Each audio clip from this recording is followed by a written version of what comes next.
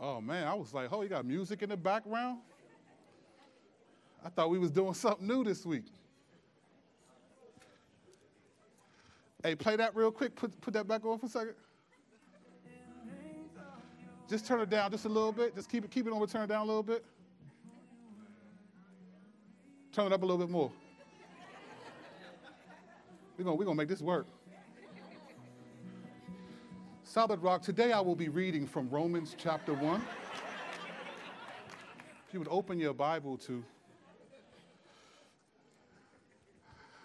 Open your Bibles, the Bible apps to Romans 1. As you do that, let me say one thing that Mike said just to prepare you for next week. We are going to be doing, I was excited for people who, to do communion each week, but I want to make sure you understand a little bit of what that means. Where's John Peck? John Peck is in the back. Raise your hand, please.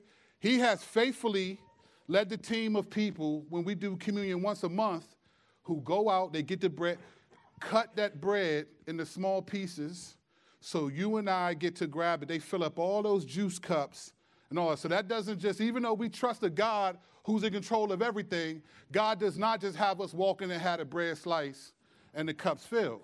So there are people who do that. And John has led the team in that. So I just want to say thank you. John, thank you for all the years of you doing that. Thank you. Thought I was setting you up for worthy of honor, huh? Just getting ready. But when we start doing it every week, it would be very difficult for his team to do that weekly. So what we bought is prepackaged bread and juice. Is that a problem? Like, is that? So here's why I'm telling you that. Here's why I want you to know that. The quality of bread is going to change a little bit.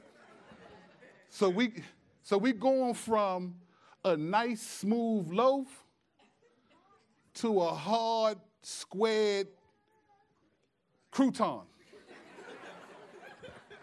That's like an inch by inch. Now, we don't believe in transubstantiation, so we don't believe that the body of Christ is literally that. So if it tastes nasty, trust the Lord. Because we are doing it in memory of Jesus, all right? That's not actually Jesus. If the bread is stale, people all over the world are eating stale bread in the name of the Lord. So don't complain. If you complain, we got something special for you. There's a different bread. And believe me, you don't want that bread. I tasted that bread with Donna, and we both looked at each other like, we're not going to work. So we're going to do that starting next week. So what's going to happen is the ushers will give you, there will be a cup with a little piece of bread on the top, and you'll have to peel it back. If you have big thumbs like me, ask somebody who has small thumbs to do it for you.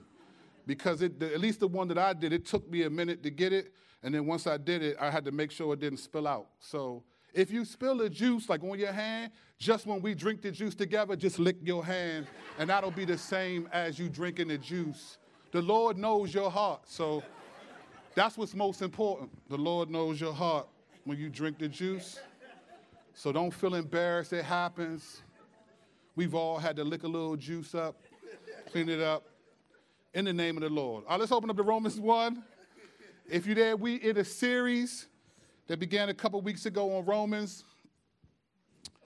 We're going to jump in. I'm reading from the CSB version, Christian Standard Bible. Doing 2 verses today, Lord willing. Beginning in verse 16 of Romans 1, and I quote, "For I am not ashamed of the gospel, because it is the power of God for salvation to everyone who believes, first to the Jew and also to the Greek. For in it the righteousness of God is revealed from faith to faith, just as it is written, the righteous will live by faith." Let's pray.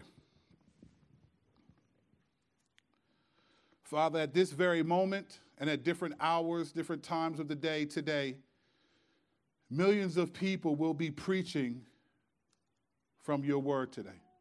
There may be hundreds of thousands or even millions of people preaching from these 2 verses today.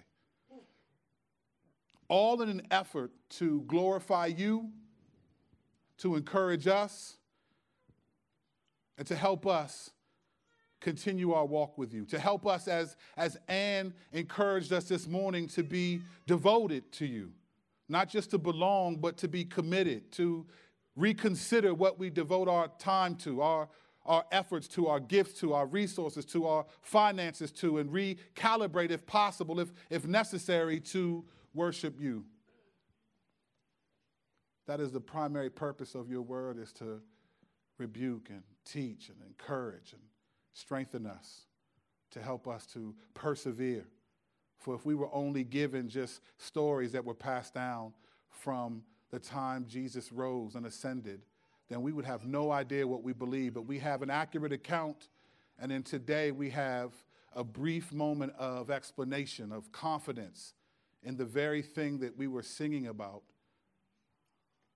the very reason why we've gathered together for your glory and our good. So I pray, Lord, that if I say things that are accurate, that you would impress it upon the hearts of those who are listening, both member and non-member. And if I say anything that is inaccurate, Lord, I pray that you would have them forget that detail. For may only what is true be true in the hearts of those who belong to you, because this is ultimately about you. Fill me with your spirit to complete this task for your glory and our good. In your name we pray. Amen. We have arrived at the theme verse of the book of Romans. In fact, I would say this is the theme verse of Paul's life. If you were to read different commentaries or different people to speak on these particular verses, they would say the same thing, that these two verses set in motion the understanding of the rest of this letter.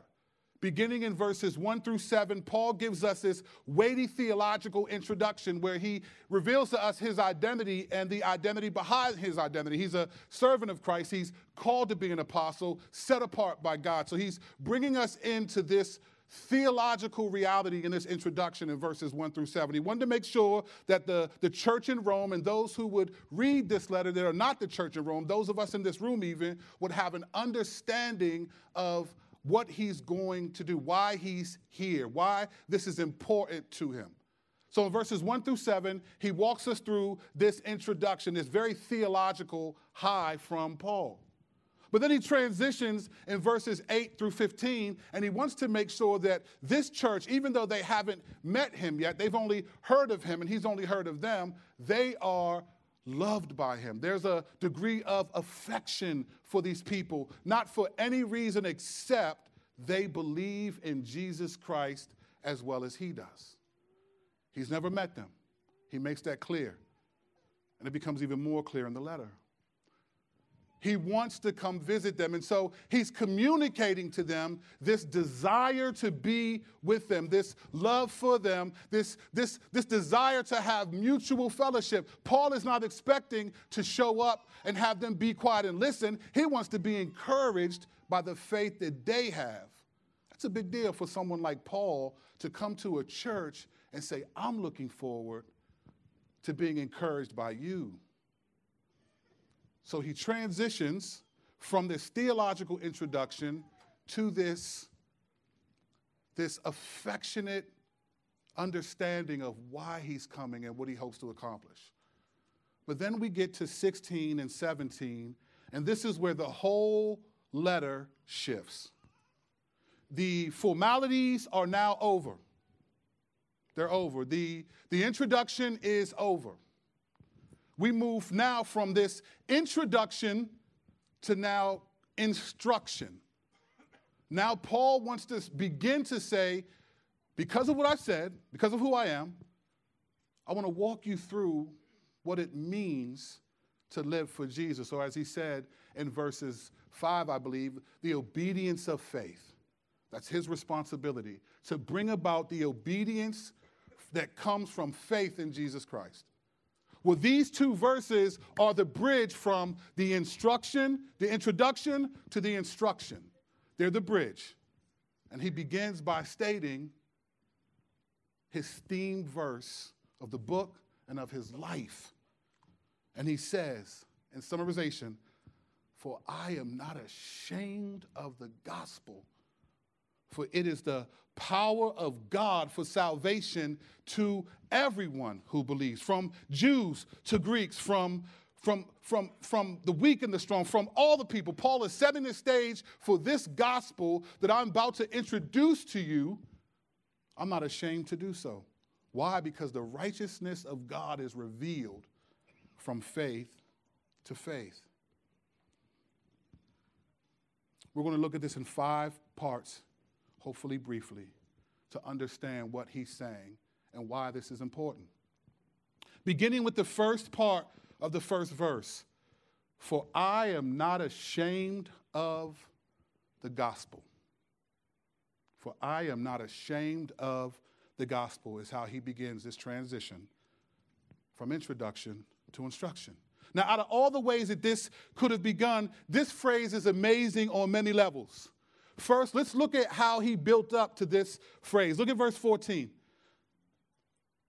He says, I am obligated to both Greeks and barbarians, right? So I am obligated, I talked about this last week. There's 2 kinds of people in the world to the Greeks and barbarians. The Greeks thought they were the smart, the beautiful people, and the barbarians were the rest of us. Minus 2 or 3 people in the room. Myself included. Hashtag myself included. So he says, I am obligated. So I'm obligated to preach this gospel to both Greeks and barbarians, to the wise and the foolish. Then he goes to 15. So because I'm obligated, I'm eager to preach the gospel. I'm desirous. Like because I'm obligated to do this, I'm eager to preach the gospel to you who are in Rome. I can't wait to preach the gospel in Rome because I'm obligated. I'm obligated. Why is he obligated? God called him to be obligated, so he's excited. Why is he excited? Because he's not ashamed of the gospel. He's not ashamed to preach the gospel in a culture where Jews and Christians who became Jews were not liked. They were not liked. This was not a church culture. This church didn't plant down the street from 7 other churches where no one cared that a church was coming up in their community. This is a church where some of the Jews were kicked out of Rome for 5 years. So he says, I'm not ashamed of the gospel. He's not embarrassed to associate with it. He's not ashamed to proclaim the gospel. He's not ashamed to disciple people so that it sustains the gospel. He's not ashamed of any of that. He's not ashamed for feeling bad about preaching the good news. He's not ashamed. He's not embarrassed by that. He's not embarrassed. This is a powerful way to transition. This is a very powerful way to transition. And that statement means a lot more if we remember some of the things Paul has gone through as a result of this gospel. So by way of refreshing, you don't have to turn to these passages. Let me remind you what Paul has gone through from his own words as a result of this gospel, so that the phrase, for I am not ashamed, must be attached to what he's gone through before he makes that statement. You see, it's one thing when you're a new Christian. Remember, for those of us who didn't grow up in the church, remember when you became a new Christian and you were trying to save everybody, the world? Yeah. Bus drivers, the cab drivers, you just were ready to share. You had John 3:16 on your shirt. You did whatever it was. You couldn't believe. You were just ready to tell people. And then over some time, that all of a sudden becomes less and less so. Yeah. And you wonder, like, why do you, what happened? What's changed? Yeah. Why is it harder for me to tell someone about Jesus? Oh, let's admire those who have the courage to do so, and let's let them do that because that's not my personality. I'm an introvert. I don't know any passages that say only those who are extroverted proclaim his grace. If you do, show me that. It's probably the Jefferson Bible or the Gospel according to Barnabas. We reject that type of literature here. We reject that here. So he's saying, I'm not ashamed. He doesn't say it before he's been through anything. Listen to what he's been through. Okay, in Acts chapter 9, this is Jesus telling Ananias this about Paul. Here's how it starts. But the Lord said to him, Ananias, this is Paul. Let me tell you what happened. Paul was riding on a horse to go to this place called Damascus because he heard there were Christians there. He was not a Christian. He was going to lock them up, imprison them, potentially murder these people who believed in Jesus. This bright light shines, and then Paul's knocked off his horse. And Jesus says to him, why are you Paul? Saul, his name was Saul at the time. Saul, why are you persecuting me? And he says, who are you, Lord? He says, I am Jesus, the one you persecuted. Then he tells him to go to this particular part of the town and wait for instruction. And so Paul's blind for 3 days. He's sitting there, and the scripture doesn't tell us what's happening to Paul, but we can imagine what he's thinking. He's probably thinking that he's going through a lot. He's going through a lot. God, in the meantime, tells Ananias this. He tells Ananias, I want you to go to Paul and lay hands on this brother. And Ananias is like, nah. Isn't this the same dude that was killing and locking up Christians, us? And you want me to go to where he is? It was like, I trust you, Lord, but nah, not that much. So here's what God says to Ananias at 9:15. You don't have to turn there if you did, fine. But the Lord said to him, go, for this man is my chosen instrument to take my name to the Gentiles, kings, and Israelites. I will show him, this is the Lord talking to Ananias, I will show him how much he must suffer for my name. I will show him how much he must suffer for my name. That's how it begins.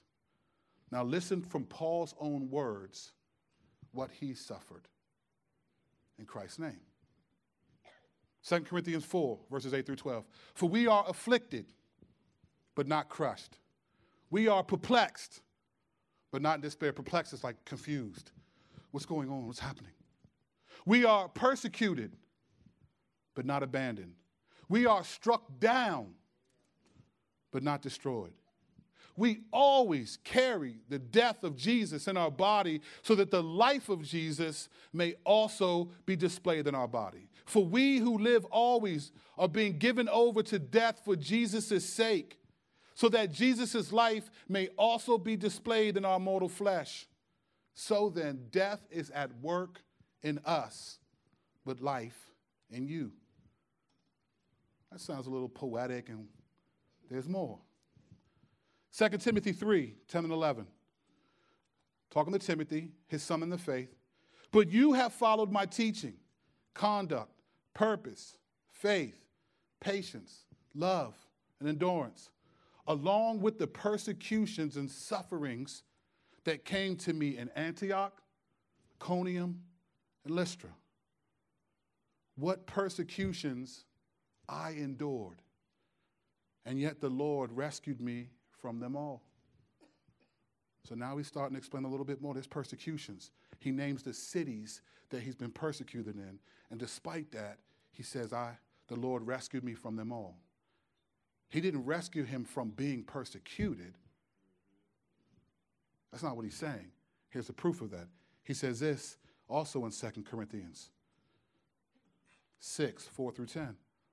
Instead, as God's ministers, we commend ourselves in everything by great endurance, by afflictions, by hardships, by difficulties, by beatings, by imprisonments, by riots, by labors, by sleepless nights, by times of hunger, by purity, by knowledge, by patience, by kindness, by the Holy Spirit, by sincere love, by the word of truth, by the power of God, through weapons of righteousness for the right hand and the left, through glory and dishonor, through slander and good report, regarded as deceivers, yet true, as unknown, yet recognized, as dying, yet we live, as being disciplined, yet not killed. Listen to that phrase. As being disciplined, yet not killed. When Paul says that God rescued him from them all, he's not saying he kept me from significant trial. Paul is not an American Christian. He's not saying God saved me from going through any difficulty. He's saying God never left me when the times were most difficult. That's what he's saying. In verse 9, he says, as unknown, yet recognized, as dying, yet we see, as disciplined, yet not killed, as grieving, yet always rejoicing, as poor, yet enriching many, as having nothing, yet possessing everything. He's describing his personal experiences. He's explaining to them, this is what I have felt like at times. This is what I have gone through by believing in Jesus Christ. He would later tell Timothy, for indeed, all who desire to live a godly life, this is 2 Timothy 3:12, all who desire to live a godly life will be persecuted. What Paul is describing is, let me tell you what I've gone through, but if you want to be godly, you're going to go through something too. You're going to go through something too. There's more. He says this again to the Corinthians in 2 Corinthians 11, 23 through 28. He's comparing himself. A lot of what part of Paul's struggle was that because he suffered so much, there were people who would say things like, he's not a real apostle of Jesus Christ. There's no way. There's no way. Now, we don't have, historians may have some of that. If we look at maybe some Jewish historians like Josephus or Tacitus or some people, they may give us more of a detailed account of like some of the other apostles' lives and what they experienced and what they suffered and whatnot. We don't know that. We don't know if Peter had some of the same trials. We know he went through some things, but Paul is saying, it's known that Paul suffers so much so that there are people going to churches that Paul went to saying he's not a real apostle. He's not a real disciple because apostles of Jesus do not suffer as much as this dude. In other words, the only reason why he's going through this stuff is because he's faking.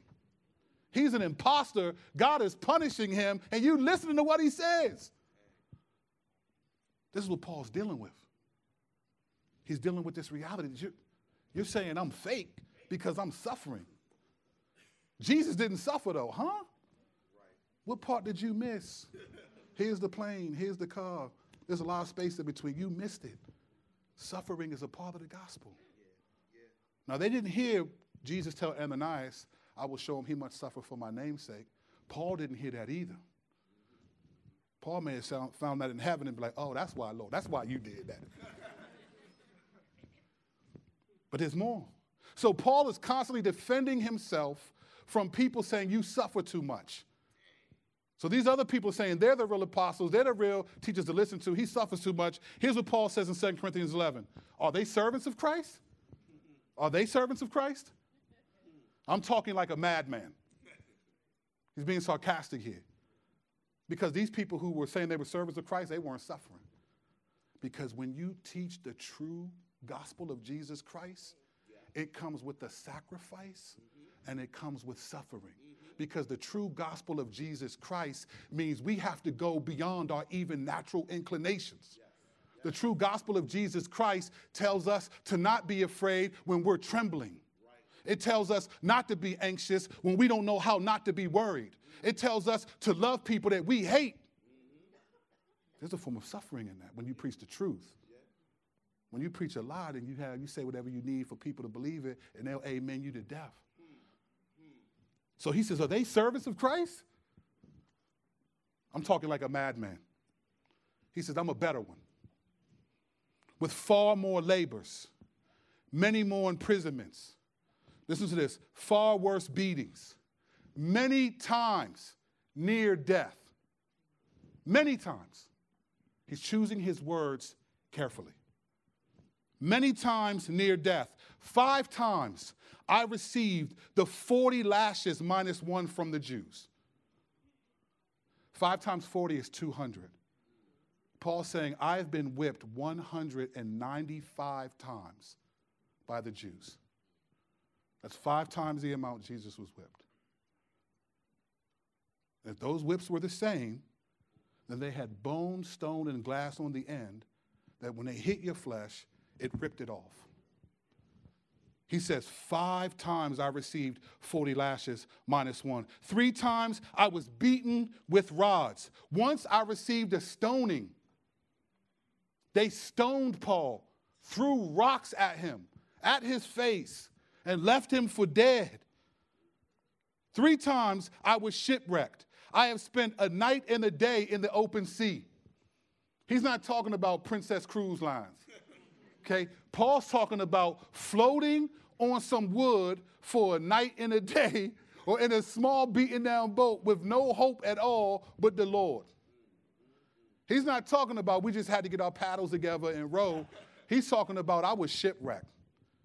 I couldn't get nowhere and didn't know where to go. He says 3 times this happened. I spent the night and the day in the open sea. On frequent journeys, I faced dangers from rivers, dangers from robbers, dangers from my own people, dangers from Gentiles, dangers in the city, dangers in the wilderness, dangers at sea, and dangers among false brothers, toil and hardship, many sleepless nights, hunger and thirst, often without food, cold, and without clothing. Not to mention other things, there's a daily pressure on me, my concern for all of the churches. This is his resume. So when Paul says, for I am not ashamed of the gospel, it's after he's gone through all of this. This is a bold statement. This is a bold statement. Because for him to say, I'm not ashamed, he's saying, I'm not ashamed to be harmed, even killed, or suffer all the things that I've suffered already. Why? Because I'm a slave of Jesus Christ. I'm obligated. I worry about the churches. He's been deceived across the boardwalk. This is a powerful statement. Here's why this was an important statement for this church. Here's why. Because if you were a Jew that all of a sudden decided to believe in Jesus, this was the most disgusting thing these people could have done. I mean, they would have had friends and relatives like, what? You're walking away from the identity of God's people? Being in the family of God to follow some religious lunatic that claimed to be the Christ? Are you serious? Do you know how many moms were crying as their children told them, I'm a follower of Jesus now? How many dads said, we will disown you if you follow this Jesus? For those Jews to hear Paul say, I'm not ashamed of the gospel, was to give them courage in their own shame. In their own shame. See, what Paul went through traveled before him. People heard about this dude. For him to say, I'm not ashamed to those Jews who became Christians, was to say, you shouldn't be ashamed either. And it also said, believing in Jesus is not the easy life. It's the eternal life. It's not the easy life, though. It's not the easy life. And it's not just for Paul. It's not just only Paul's going to suffer. Yes, some of his sufferings were unique because God said, I will show him how much he must suffer. But those who believe in Jesus, if you desire to live a godly life in Jesus Christ, 2 Timothy 3:12, put it on your heart. You will suffer. You will suffer. Here's why it was important for the Gentiles, non-Jewish people who heard Paul say this. These people had no connection to Judaism or being one of the people in the Old Testament that were traditionally known as God's people, Israel. They have no connection. They're just anybody from the street. They're Greeks, they're Romans, whatever. Some of them were God-fearers. God-fearers were non-Jewish people who believed in Yahweh, the Jewish God. But some of them were just people that just believed the gospel in the town. They just heard the gospel preached and was like, oh, let me see what this is about. For those Gentiles to hear Paul say, for I am not ashamed of the gospel, they're hearing stuff like this. So the leader of your religion was crucified? Hold on, man. The dude that you worship was crucified, like them dudes up there, and that's who you follow? You are an idiot. That's the dude who died, Jesus, the dude who died 20 years back, that's who you believe in? That's who you follow? You got to be kidding me. Even if he was a good dude, he's dead. Oh, never. Oh, he rose from the dead. You believe Jesus rose from the dead. You are a fool. You are a fool. What we call the church then, they would have called the Jehovah's Witness of our day. You got to be, don't come to my door, please. There they go. For them to hear Paul say, I'm not ashamed of the gospel, it's for them to hear, you shouldn't be either.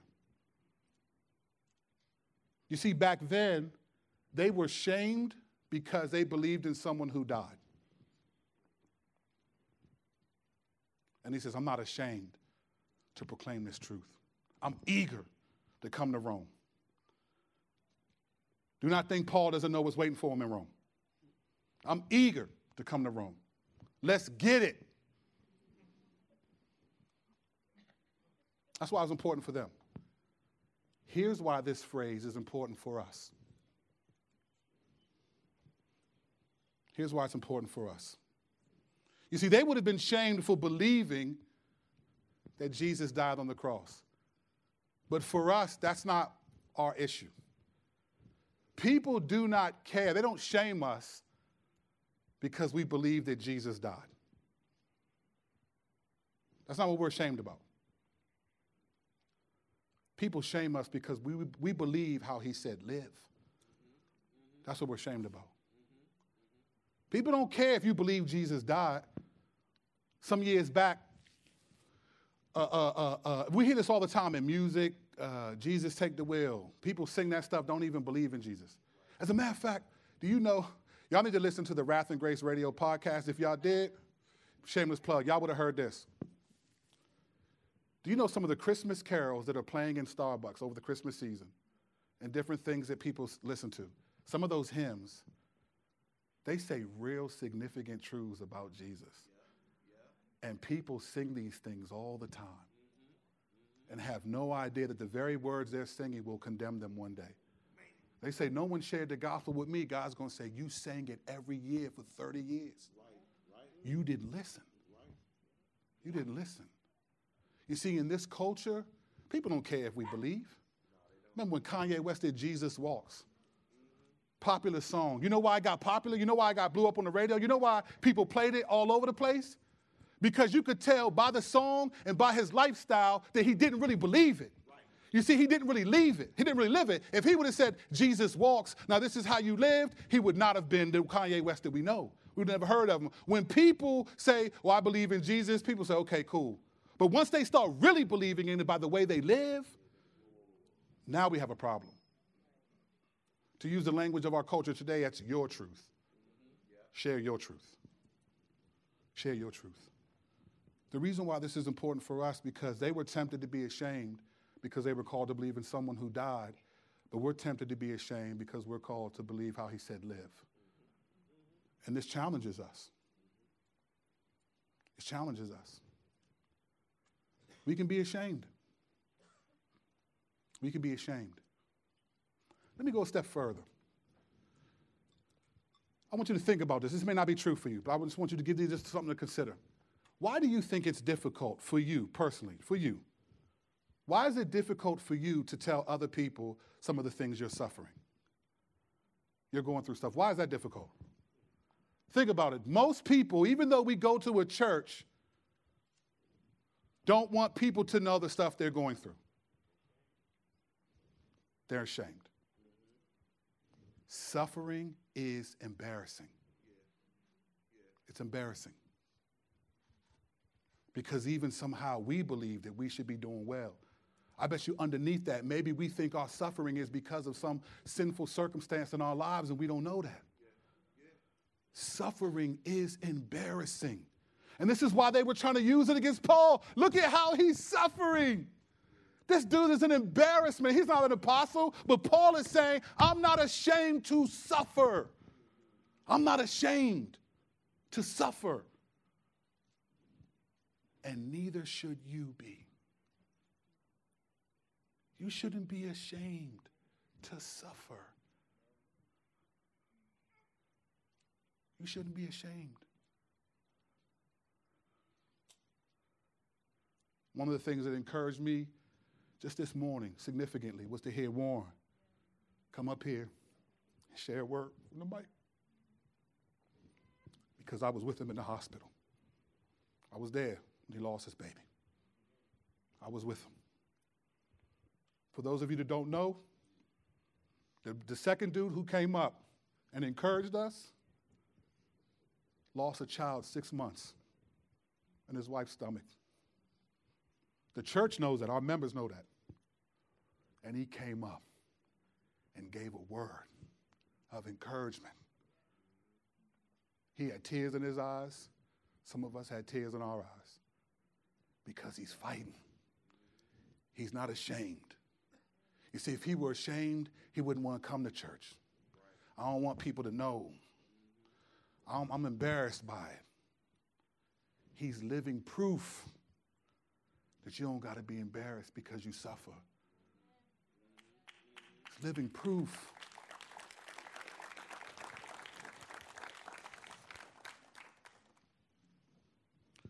Suffering is not embarrassing, church. Suffering is biblical. It's biblical. If you desire to live a godly life, you will be persecuted. You will be. Paul says, I am not ashamed of the gospel. Why? Second part of the verse. Because it is the power of God for salvation to everyone who believes. It is the power of God for salvation to everyone who believes. Think about what he's saying. I'm not ashamed to preach Christ crucified because it is the power of God for salvation, which means being saved, to everyone who believes. So here's a question that always boggles me. How does it demonstrate the power of God to kill Jesus? Why is that the power of God? God is powerful. And yet Paul is saying, because it is the power of God for salvation to everyone who believes. How is it the power of God to kill Jesus Christ? Jesus the Christ. Sometimes we say his name like Christ was a last name. Christ was a designation. It was a fulfillment of prophecy. How is it the power of God to do that? Now, we know God allowed evil to come into the world to demonstrate a greater good by sending his own son to die. Many of us, my children, can articulate that. So I get that point. But how is it the power of God, though? It's the power of God. Well, the problem is it's hard for us to understand the magnitude of Christ dying. We get it. And by God's grace, through his spirit, there are times we are genuinely, emotionally, spiritually affected by this truth. So we get it enough to believe it and to understand it, but it's significant.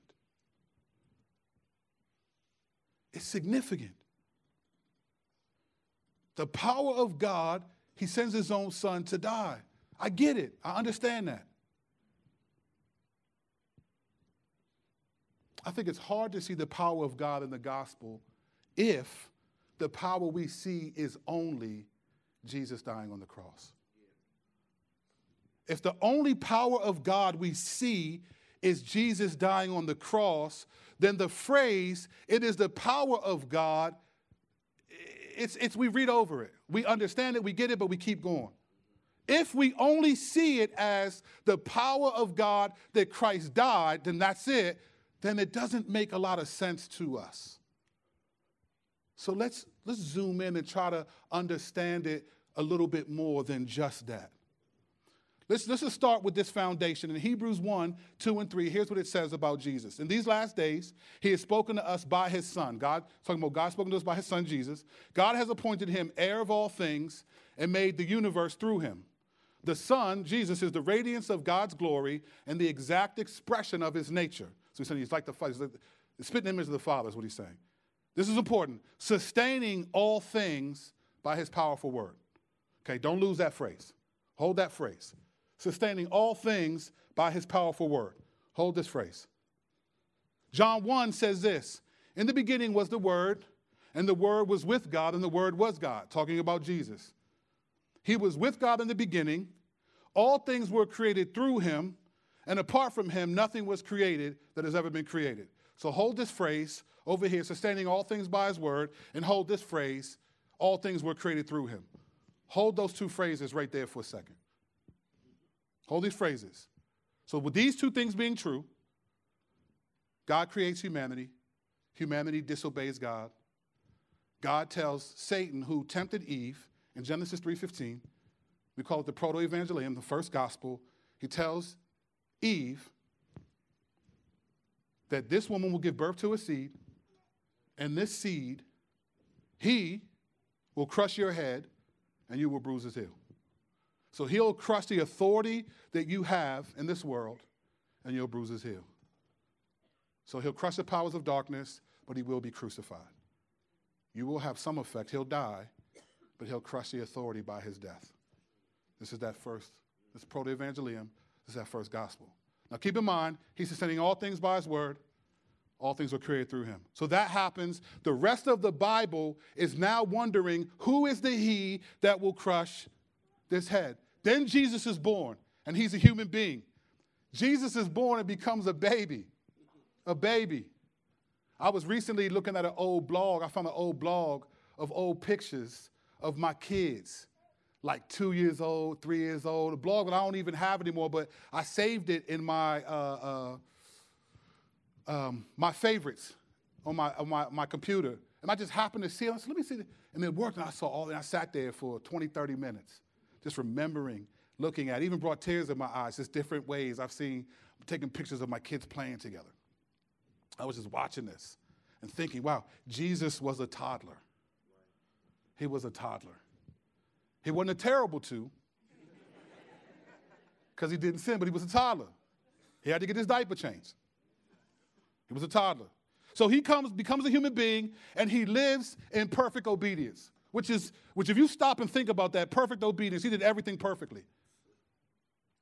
What does eating perfectly look like? Like how do you eat perfectly? What does the perfect walk look like? Everything he did was perfect. Everything he did was perfect, but he was a human being. Okay? Then he was crucified. Now keep in mind this. He's sustaining all things. All things. And he created all things. So he created them, and he's sustaining them, keeping them afloat. This is all happening while he's on earth. We have no indication to believe that somehow, while he was on earth, this wasn't happening. He's sustaining all things by his word, and now he's being crucified. He takes on the full wrath of God himself. He takes on his own full wrath himself while sustaining everyone else. So while Jesus is getting whipped 39 times by the Roman soldiers, he is sustaining their lives. He's keeping them alive. While they are laying him down on the crucifixion and they are nailing the nails into his flesh, he's keeping them alive. He's sustaining them. He's allowing them to take the nails and actively brain work to hit perfectly the nail into the flesh. He deserved the nerve endings that would cause the pain that he would experience. He's sustaining all of that stuff at the same time while he's being crucified, dying on the cross. taking the full wrath of God and allowing the men who are responsible to live maybe decades after that. Then he rises on his own. Nobody said, Jesus, come out like he did Lazarus. He comes out on his own. And even folded his clothes, folded the sheets. I'm sorry, that's gangster when you fold the sheets. He folded the sheets. They came in and they saw the sheets folded. Mind you, perfectly. They were folded. Okay? There was no slip hanging off the side like I would do it. It didn't look like my towel right here. It was perfect with nothing sticking out. Right? He rises on his own. Then he gives his spirit. He gives his spirit. Now remember, he created all things and he's sustaining all things all at the same time. So he's died, now he's risen. He's given his spirit to billions of people. Billions of people now are all of a sudden starting to believe in this dude. And the proof of it is we're rejecting our natural inclination to be sinful. We're rejecting the very things that we took pleasure in before because we want to find pleasure in him by resisting them. So he's given all these people his spirit by sustaining all these things and creating all these things. At the same time, all this is happening. He's given us a spirit. He's putting hope in people to go against their own sensibilities. Faith goes against our own sight, our own taste, smell, hearing. It goes against all of that stuff. It says, I can't see you, but I believe you.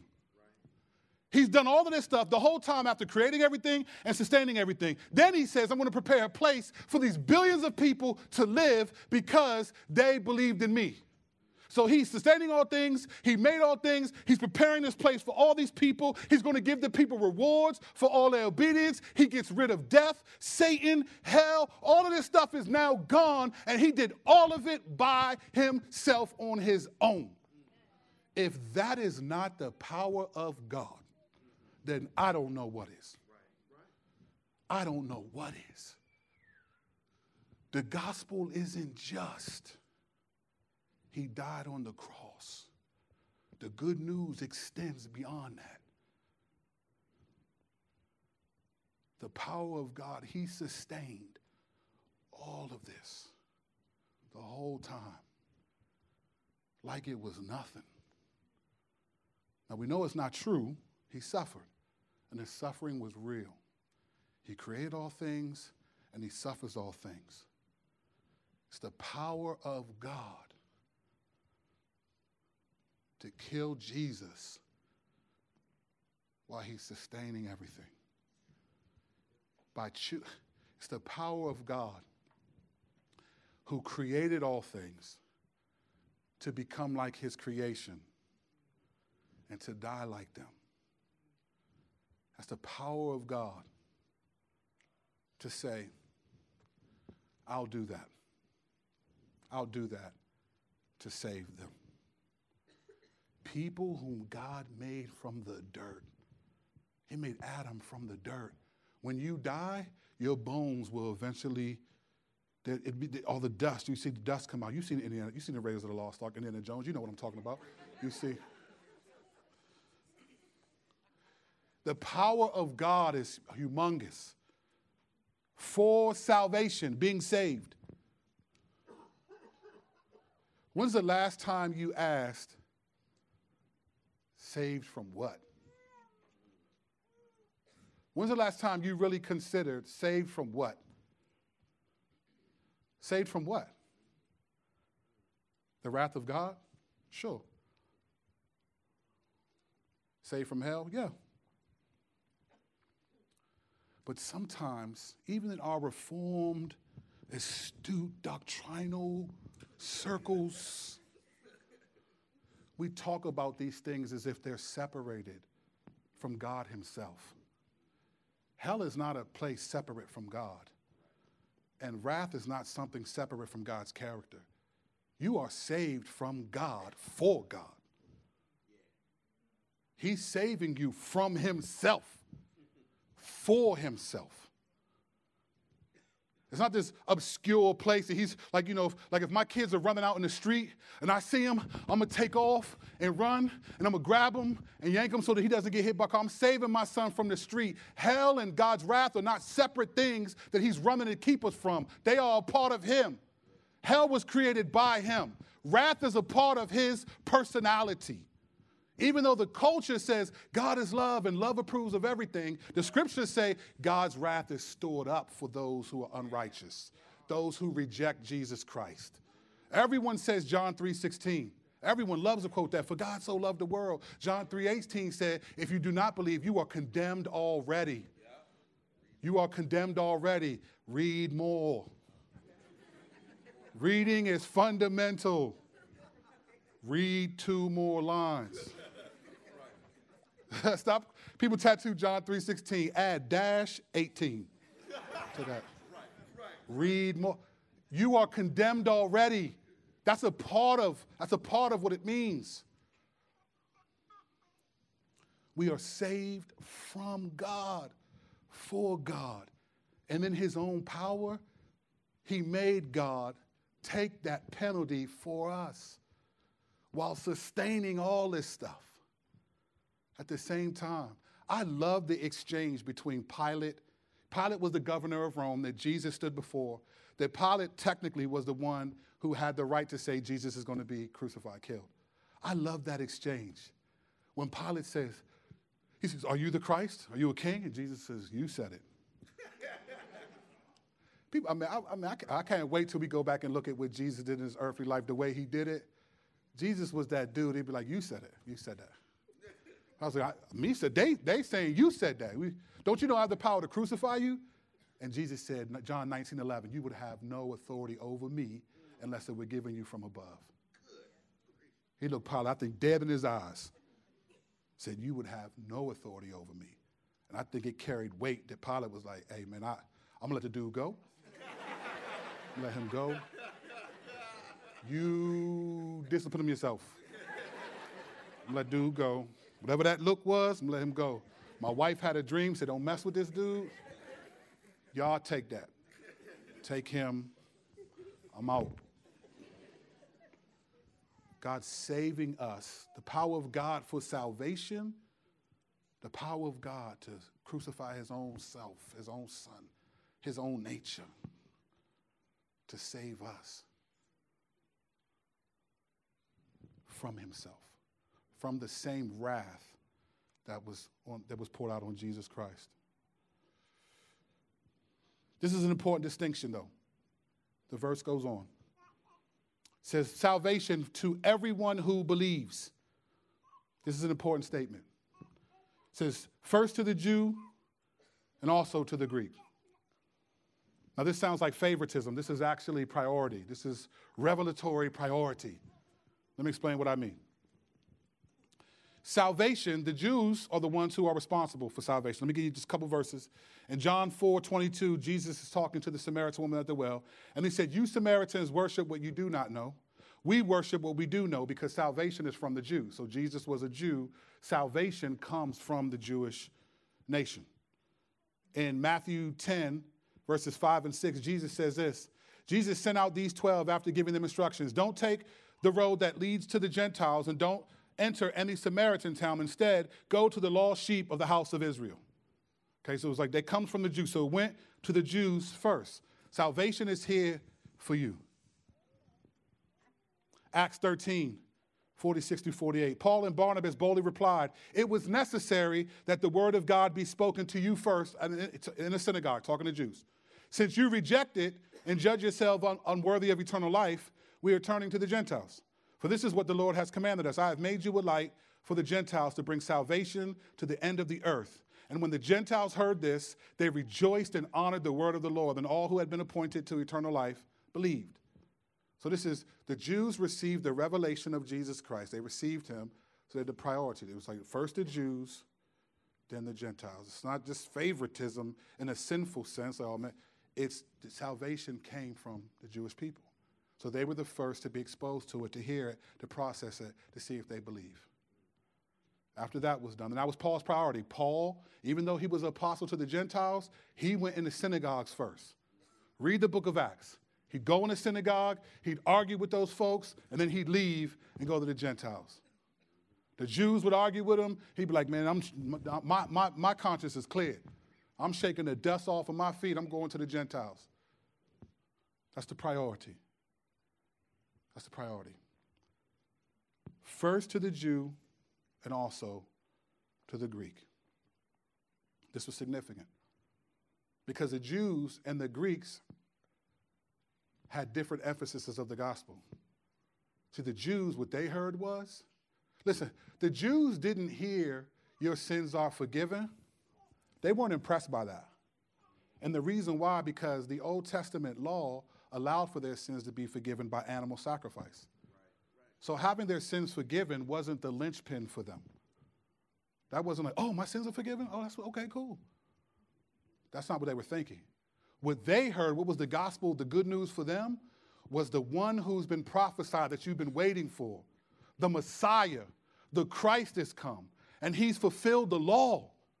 You don't have to submit to the law anymore. Christ has come to fulfill the law. Now you have to believe in him.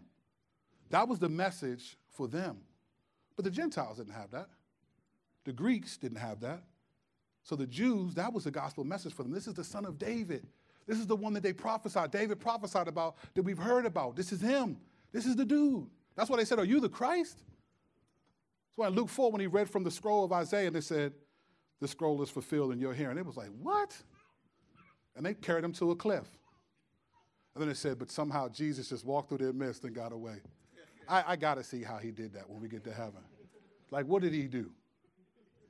He probably, I don't even want to speculate.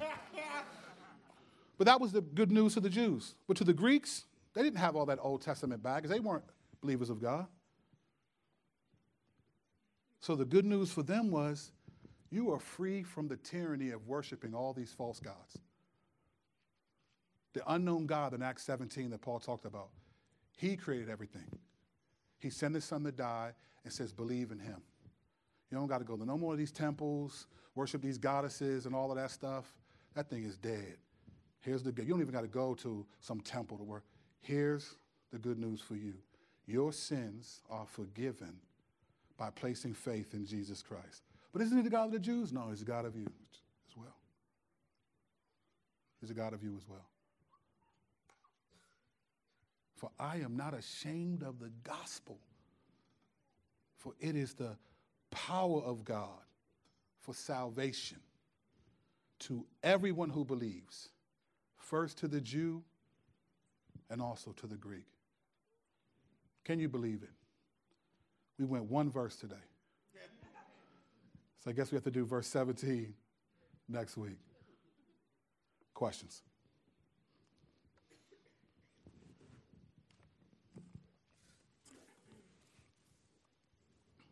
Oh, that means I was preaching that thing, then. No question? Amber? Yes, ma'am. Can somebody give me a water if they can? Can somebody bring me 2 waters? Thank you. Thank you again for your time and your sacrifice in giving us this one verse today. My privilege.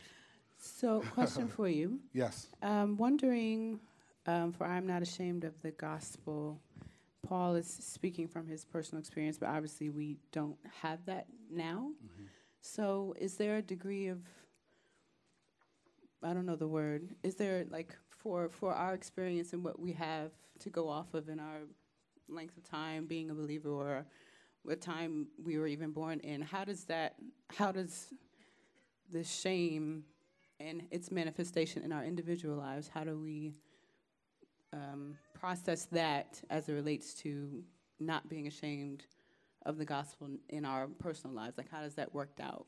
Because I can't say that I have the resume that Paul has, by God's grace, thank you. But is there, like, I just want to know, like, how do I process that? And is there, are there perspectives that can be helpful spiritually for that? Mm-hmm. Good question. So it's specific to you. Like, everyone's going to be different, right? So we all going to have varying degrees of things we go through. So you have a family history that you've walked through, that you've had to change certain perspectives, and now you see things differently. And there may be family who disagree with you on that, on where you're at now, how you think. So there could be a temptation to be ashamed because you think differently. But you fight that because you know what you believe to be true is true. You've tested it for yourself. You've been in a community of people. You've done all these things, and you're still learning. You're still growing. You're becoming more like Jesus, you and your husband, as a result of being here. but yet you still got to battle what others think about what you do. You know, you got certain circumstances that, you know what I'm talking about, that people don't want to talk to you because of what you believe, right? So you got to figure out how to maneuver around that. And in that temptation is for you to be ashamed of that somehow something's wrong with you, because even people who've known you for a while don't really want to talk to you. So you're battling that by continuing to believe, So remember we talked about, if you can't say it to them, say it to God for them, right? So now you have to pray for people that don't want to talk to you, because there's a temptation to be ashamed of that. To think like, well, what's wrong with me? Am I doing something wrong? Yeah, you believe in Jesus. You believe in Jesus. So I think for each of us, we're all going to have those situations, those family members, those people, the culture we live in, that will just try to shame us for believing how he said live. And we just have to continue to press through that. That's what a lot of it is. Then on the other side, it's just personal suffering. So that suffering and other things will tempt you to be ashamed, will tempt you to be embarrassed. I mean, that's essentially what they were trying to say about, y'all should be embarrassed to follow this dude. He's suffered too much. Like, there's a shame in that. No, there's no shame in that. You suffer because you believe in Jesus. I'm sorry, I don't know. Sanctification, like growing to be like Jesus, is work. It's suffering to some degree. I'm sorry, it is. It's suffering. Trying to resist temptation sometimes is suffering. You ever prayed like, Lord, please help me love this person? And then your next interaction with them, they've done something to make you really want to kill them? Like you actually thought, well, you know what, man, forget it, man. I'm damaging my testimony today because... You ever felt like that? And you're thinking like, man, I just prayed like, Lord, help me love this person. And then they do something that's the most unloving. You know why? Because what we prayed was, Lord, make that person more lovable. And the Lord says, nah, you act loving towards them, even though they're doing things that hate you, just like you did to me. I'm showing you how much you must suffer for believing in me. And sometimes it's just we overlook offenses. We press through people who have offended us because we've offended God. So it's different, but, you know, we could talk a little bit more specific about, but thank you for the question. Good question. Yes, Dina. Hold on, get the mic. I know you gangster with it, but get the mic. Good morning. My name is Dina. You mentioned John 3:18, where it talks about if you have not believed in Jesus, you're condemned already. And then John chapter 15, verse 16 talks about how he did not choose us, or we did not choose him, but he chose us to go and bear fruit, and etc. I believe that they can personally coexist, that we have free will to choose him, and yet he chose us. But I know some people who say, if I don't choose him, but he chose me, then it's kind of not my fault. I have no responsibility in believing him. If he's going to choose me, he can choose me. And if he didn't choose me, it make sense what I'm asking? Some people would look at that John 15:16 to say, I have no responsibility at all in my belief in Jesus Christ. And I was wondering if you could speak to that. Well, we'll definitely deal with that when we get to Romans 9. So that when we get to Romans 9, that's when we'll get to it. But I'll say this briefly. That question is age old. So it's an age-old question. And to be honest with you, let me just be honest. There is no really good answer for that question. Because as you stated when you asked the question, we coexist with the belief that God does choose people to believe in him, but he holds people responsible for not believing in him. And so there's a bunch of different kind of analogies people use, that everyone's running towards hell and God stops people. And there's no real clever way to really answer that question, so I don't try to anymore. I used to try to answer it real cleverly. The reality is we all believe certain things that are intentional. So we believe Jesus was fully God and fully man. How that works about God choosing people to believe in him, but yet holding people responsible for not believing in him is not something that the scripture really explains. So I would rather wait to get into that. Like, we can talk offline. I'd rather wait to get into that when we go through a passage, because I think he has a lot to say about that. It's ways before we get to Romans 9, and I know you getting ready to get out of here.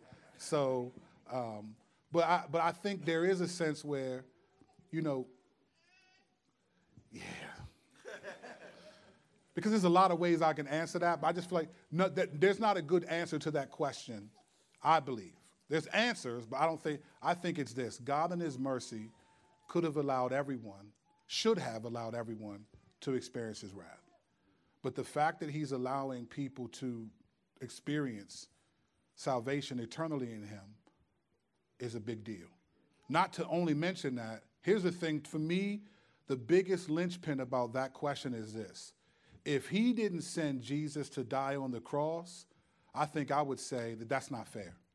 I think it's a safe argument to say, God, that's not fair if some people you're not, but he sent Jesus to die on the cross, though.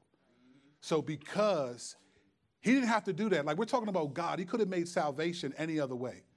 Theologians will be like, well, he had to do this. No, he did not. God could make salvation happen however he wanted to.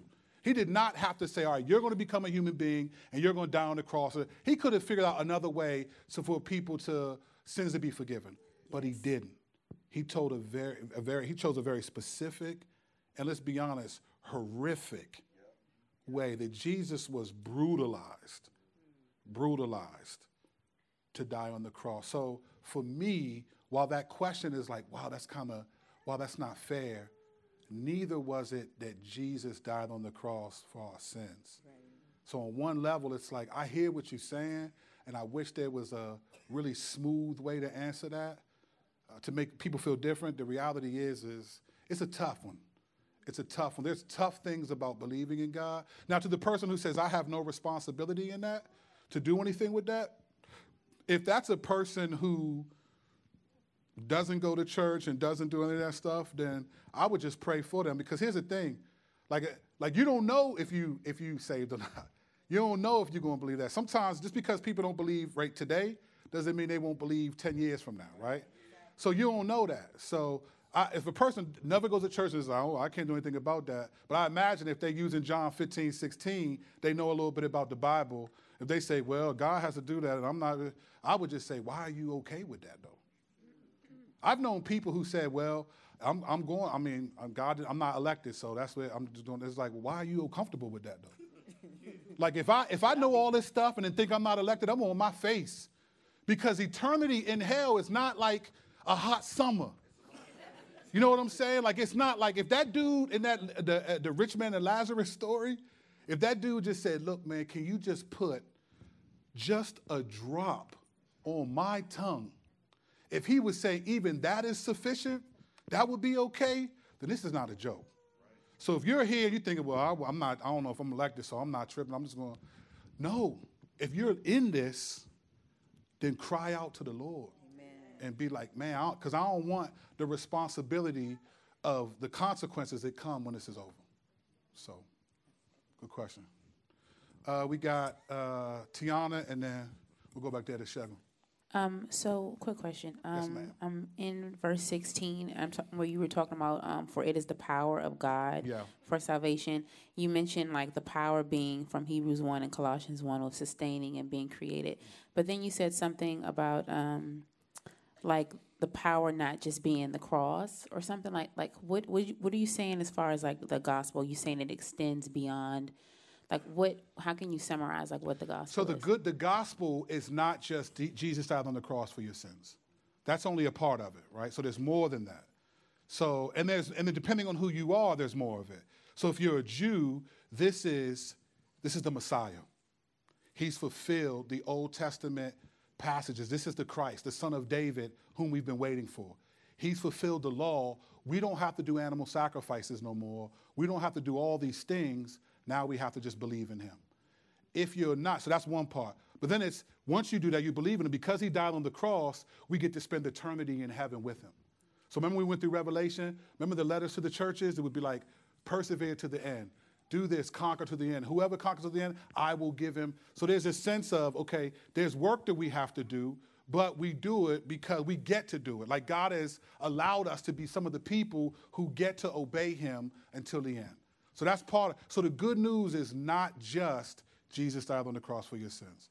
That's a good Christ died for my sin. That's a good gospel to teach my kids. But it's more than that. Even when we get to Romans 8, Paul makes it seem like the resurrection, more than that, when he says Christ died on the cross. So what I mean by the power of God is not just, the gospel is not just Jesus died on the cross for your sins.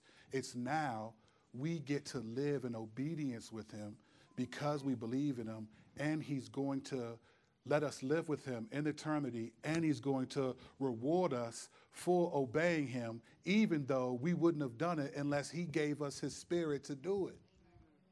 So we're going to get rewards for doing stuff that we wouldn't have done if he didn't place his spirit in us to help us do it. That's why they say, man, they cast their crowns at his feet. What means anything? What crown is going to matter when you realize, like, but you, if I wouldn't have done it, if you hadn't done it in me. So what reward, it's like, you can take this back. I probably won't say that, though. I don't want to get that look that he gave Pilate. But so I'm saying is the gospel, the good news, the central message of the good news is Christ died on the cross for our sins. But he also rose from the dead. If he only died and he didn't rise from the dead, we'd have a problem. You see what I'm saying? Like, then it would be like he'd be Gandhi then. I'm serious. He'd be a great religious teacher who did some nice stuff, but he didn't prove anything. Everybody dies. But since he rose from the dead, it makes what we believe to be true. So the good news is just not the crucifixion. It's the way we get to live, that we get his spirit, that we have access to the Father. So remember when in Matthew 16, it said the curtain tore in two. That curtain tore in two because that curtain blocked everyone from being in the presence of God but the high priest once a year. Now God is saying, now you got access to me now. Jesus said, with 2 or 3 are gathered, I'm with them. With 2 or 3 are gathered. So we could get together and pray and trust the Spirit's with us. Okay. So we don't have to go to a priest, sit in a booth, and be like, forgive me, Father, for I've sinned, and confess my sins to the dude. I can confess my sins in the car, crying out to God on the way home, and I'm forgiven. And he hears me. That's good news. So it's not what I meant by it's not just the crucifixion. I think in our camp, in our Reformed circles, the crucifixion almost is like the only good news is there, but it's not. It goes beyond that. The good news is when we get to be with God in eternity. We get to see Jesus. The good news is Revelation 21 and 22, when he says, I will wipe every tear from their eye. The good news is when the city, heaven, comes out of God in Revelation 22, and we will see God and be with God forever. That's good news. So it's bigger than just he died. It's we live, and you're living by his grace. Good. Shagun, and then we have to stop at that. I'm sorry. Shagun in the back. I'll be here. You can come up and talk to me afterwards. If you only wanted to ask it in front of other people, it was selfish ambition anyway. So. Good afternoon, church. My name is Shagun. My question, Pastor, is about the beginning piece of that verse about the shame, and we talked a bit about it. And just what does that mean for us in terms of, being transparent, being willing to speak about the things that we do suffer or that do bring shame? Good question. So I think because shame isolates. So shame does not congratulate, it isolates. In the world congratulates shame, right? But for us, it's like, man, we don't want anyone to know because it's humbling. Condemnation does its best work when it isolates God's people. So this is why I believe when Jesus said in Luke 23:22, he says to Peter, he says, Satan wants to sift you as wheat. He didn't say to all the disciples, he said just you, Peter, because he knew that Peter was the strong one. Peter was the strength of the leaders. He said, but I prayed for you that that your faith may not fail, and that when you return, you strengthen your brothers. So he isolates. And so what that does is when you feel isolated, you feel condemned, you feel alone, you begin to think you can't relate to people. You can't trust people. You don't want to open up to people. You're embarrassed about struggles you have. And it gives an appearance of Christianity that's not real. Christianity, you know how people say, like they hear Christians struggle with sin, and they be like, yeah, but you're a Christian, you ain't supposed to do that. It's like, okay, that's half true. But I'm a Christian because I don't want to get judged for doing that, and I'm trying not to do that. I'm forgiven for that, and I'm fighting against that. It doesn't mean we sin less. Look, faith is not sin less but it's also not pointless. Like, we're living so that we can honor the Lord. So in our interactions in our communities, part of how we have fellowship, part of the depth of getting to know each other, part of being able to do some of those one another passages like Galatians 6:1, if you who struggle with sin, you who are spiritual, restore gently. How are you going to do that if nobody knows that you're walking in anything? If we always show up and everything's sweet and everything's good and everything's fine, because that's the appearance that we're supposed to give. Now, I'm not saying that people are lying or hiding. I'm just saying suffering is embarrassing. Shame is always at us. And so we're always encouraged in the New Testament by Paul specifically to, like, you are a son of God. You are a daughter of God. Like, you are a co-heir with Christ. Because of that, we walk in the light. We're able to bring others. It doesn't mean everybody, but we bring people in the struggles that we have. We trust people, and then we find out they struggle with stuff. I mean, how many times have you been encouraged when somebody says something and you're like, wow, I struggle with that too. I didn't even know that brother struggled with that. Or I didn't even know. I thought, sometimes we think people are so focused on Sunday. They singing and praying and crying, and you think like, wow. That's why I love when Ann gets on the mic, because Ann will be like this. I was reading my Bible this week, not every day, but this one particular day. I love that about Ann, because that's real. Because she could have got up here and you'd be like, dang, she's getting it in every day like that. Ann was like, shoot, that might have been the one good quiet time I had this week. Now, I'm not saying she said that, but that's real. That's real. We need to be real that we struggle, that we fail, right? But we get back up. That's why the Bible is not a story of success. It's a story of the godliest people in it failing and still fighting to believe in Jesus Christ. That's the narrative of the Bible. Only God is faithful. Everybody else fails. David, man after my own heart, commits serious adultery and murder. I mean, people just, Gideon. God said, Gideon, go fight these people. He was like, nah, I ain't doing that. Look, I tell you what, if you're serious, like, it's just like, why are you testing God? Moses tells God, I'm not good at talking, man. I don't want to do that. They said God's anger burned. It was like, man, all right, Aaron's coming. Now go do what I said. Yeah, bro. We're people who fail. But faith in Jesus says we're people who get back up when we fall. And there's no shame in that. Don't get me wrong. There are certain sins that should convict us. I'm not saying we should just sin and there be no emotional consequences. No, that's not what I'm saying. But what I'm saying is, we shouldn't be to the point where, one, nobody knows any of our struggles, because we need each other to help each other with them.